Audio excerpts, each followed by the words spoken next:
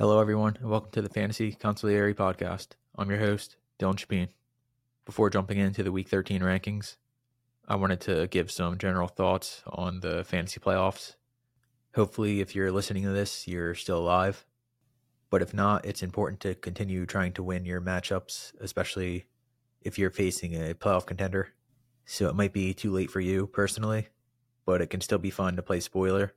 And it's always good to finish the season on a high note, even if you don't have a great record and things didn't go according to plan. And as general etiquette, I would say if you're mathematically eliminated from playoff contention, unless you have some sort of last place punishment, I don't think big trades are something you should do. And that means no trading away a star player.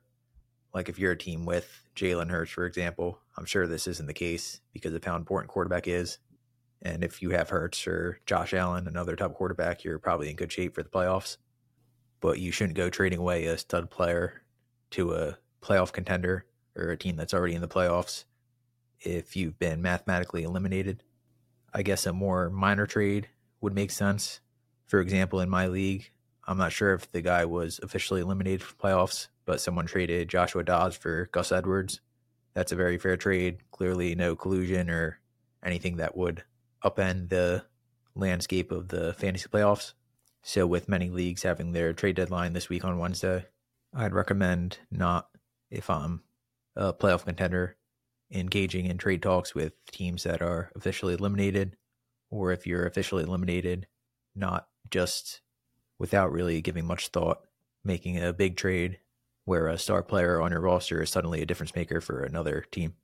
And I mentioned the quarterbacks, Jalen Hurts, Josh Allen being difference makers. They both had, I think, 35 plus fantasy points in week 12.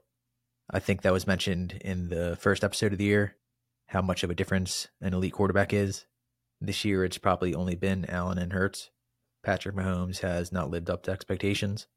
But for the future, maybe if you're listening and have been eliminated or have slim playoff hopes, it seems like the second round price tag on those high-end QB1 options will again be well worth it next year.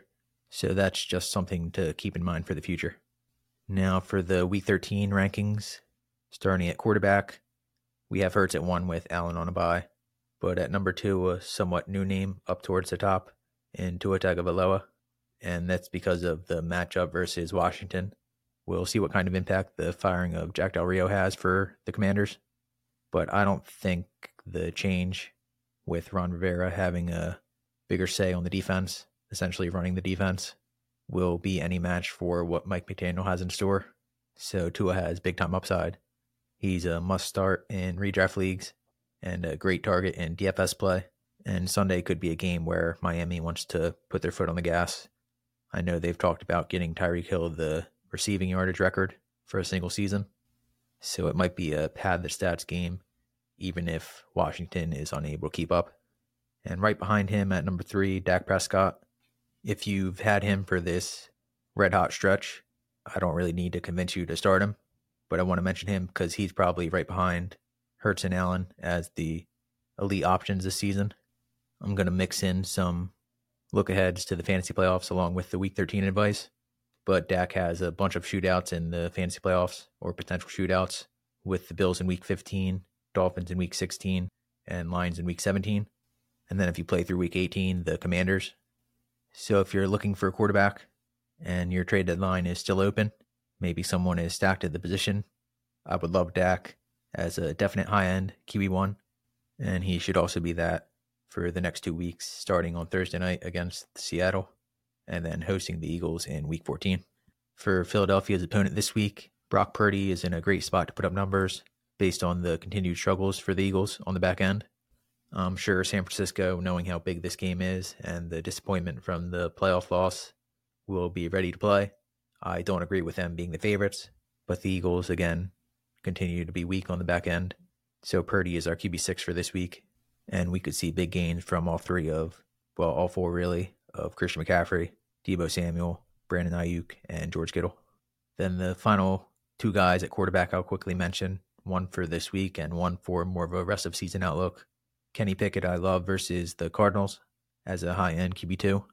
I'm not sure Arizona has the bodies on the outside to contain George Pickens and Deontay Johnson.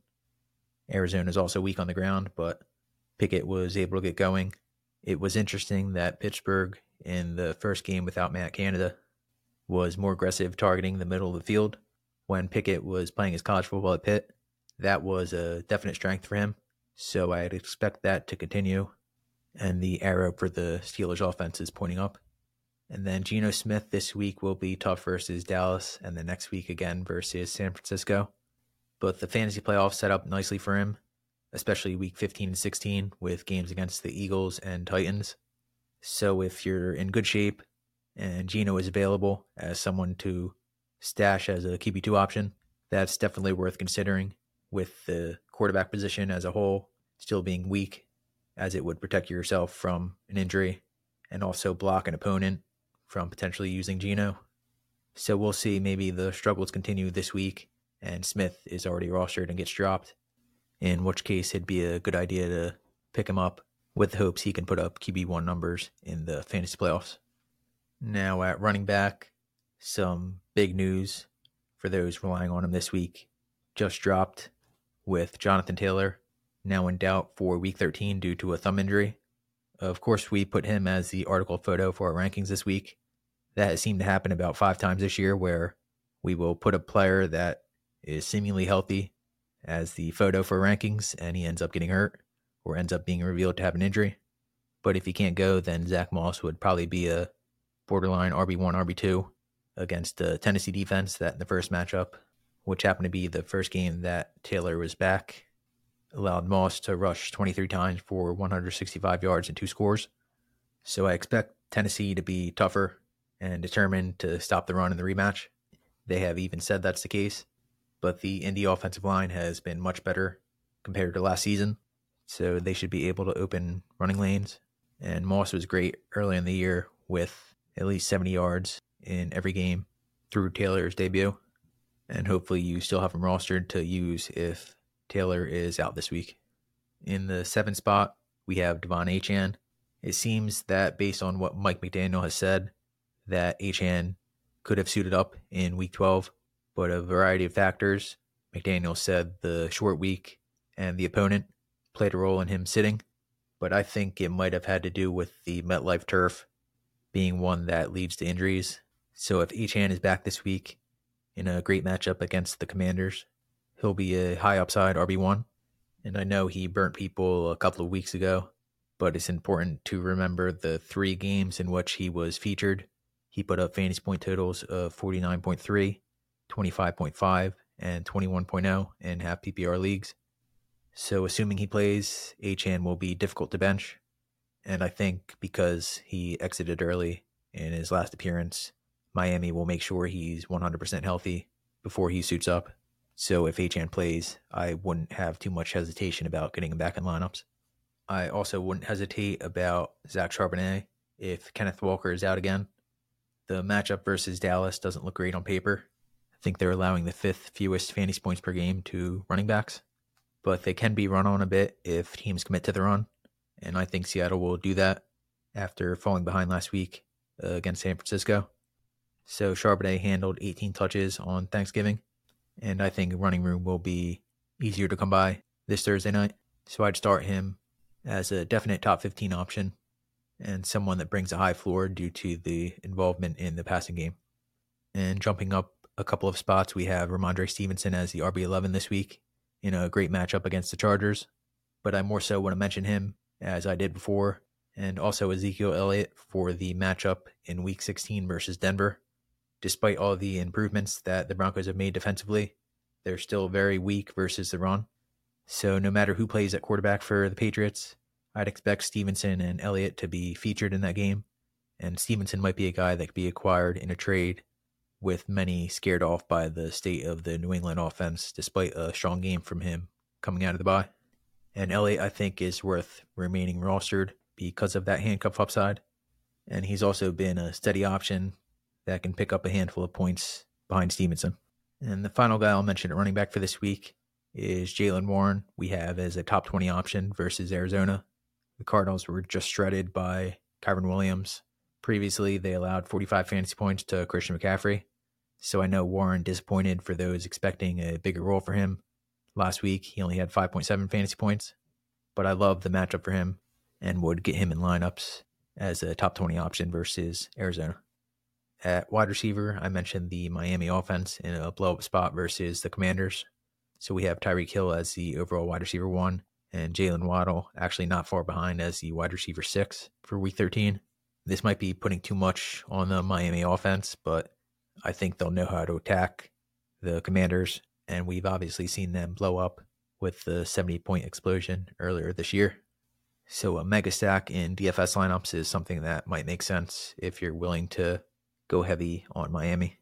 For the elite wide receiver options that have struggled in Cooper Kupp and Jamar Chase, for Kupp, he just hasn't been as efficient as he's been in previous seasons. So we've downgraded him outside the top 10, but he at least still has Matthew Stafford throwing him passes. This week against the Browns will be tough, but I don't see, unless you're completely stacked, any way you can bench Kupp. So those counting on him this week and next week to get in the fantasy playoffs will hopefully at least get a higher floor from Kupp, who has gone for yardage totals of 29, 21, 48, 11, and 18 over the past 5 games, which is crazy to think about. For Chase, he was able to have a decent game versus Pittsburgh with 4 receptions for 81 yards. And now he'll face the Jaguars, who will likely have quite a few eyes on him, especially if T. Higgins is out again. So Chase is our wide receiver 15. You're banking on the big play upside or a touchdown keeping him afloat. And at least Zach Taylor will be sure to give Chase targets with Jake Browning under center. And like Kupp, he's simply too good to bench unless you're completely stacked. And Chase does get a good matchup in Week 14 versus Indy. But sticking with this week's opponent in Jacksonville, if the defense for them is available in your league, they're definitely someone worth picking up that could potentially be used every week the rest of the way. This week they'll have nice upside versus Cincinnati, and then they take on the Browns, who really we're not sure who would be playing quarterback for them at that point. Then Week 15 is the spot to bench them versus Baltimore, but they're worth holding on to for games down the stretch versus the Bucs. And then Week 17, the Fantasy Championship versus the Panthers at home. So with Josh Allen turning into a superstar off the edge, Jacksonville was a difference-making unit last season in the fantasy playoffs and could be again this year. So just wanted to quickly mention that. Now back to the wideouts. An option that we've mentioned quite a bit is Rashee Rice, coming off his best game of a pro with 8 receptions, 107 yards, and a score on 10 targets. So I don't see how that performance doesn't make him a weekly featured player for Kansas City. They started slow, but it was one of their best offensive showings of the year with Kadarius Toney and Mecole Hardman out, which forced the rookie into a bigger role. I still think Toney in particular, when he's back, should be someone Kansas City leans on also. But opportunities was the only thing holding Rice back. So taking advantage of them again should make him closer to a full-time player down the stretch. And we have him as a top 24 option this week for a Sunday Night Football game against the Packers. And then quickly, I'll mention 3 guys worth considering as a maybe deeper league or streaming option this week. First is Demario Douglas versus the Chargers. We saw the struggles they had defending Zay Flowers on Sunday night. And for New England, their offense is basically runs or short passes to primarily Douglas. So he's a high floor option that can hopefully break a big play like Flowers did and should be rostered for this week and beyond.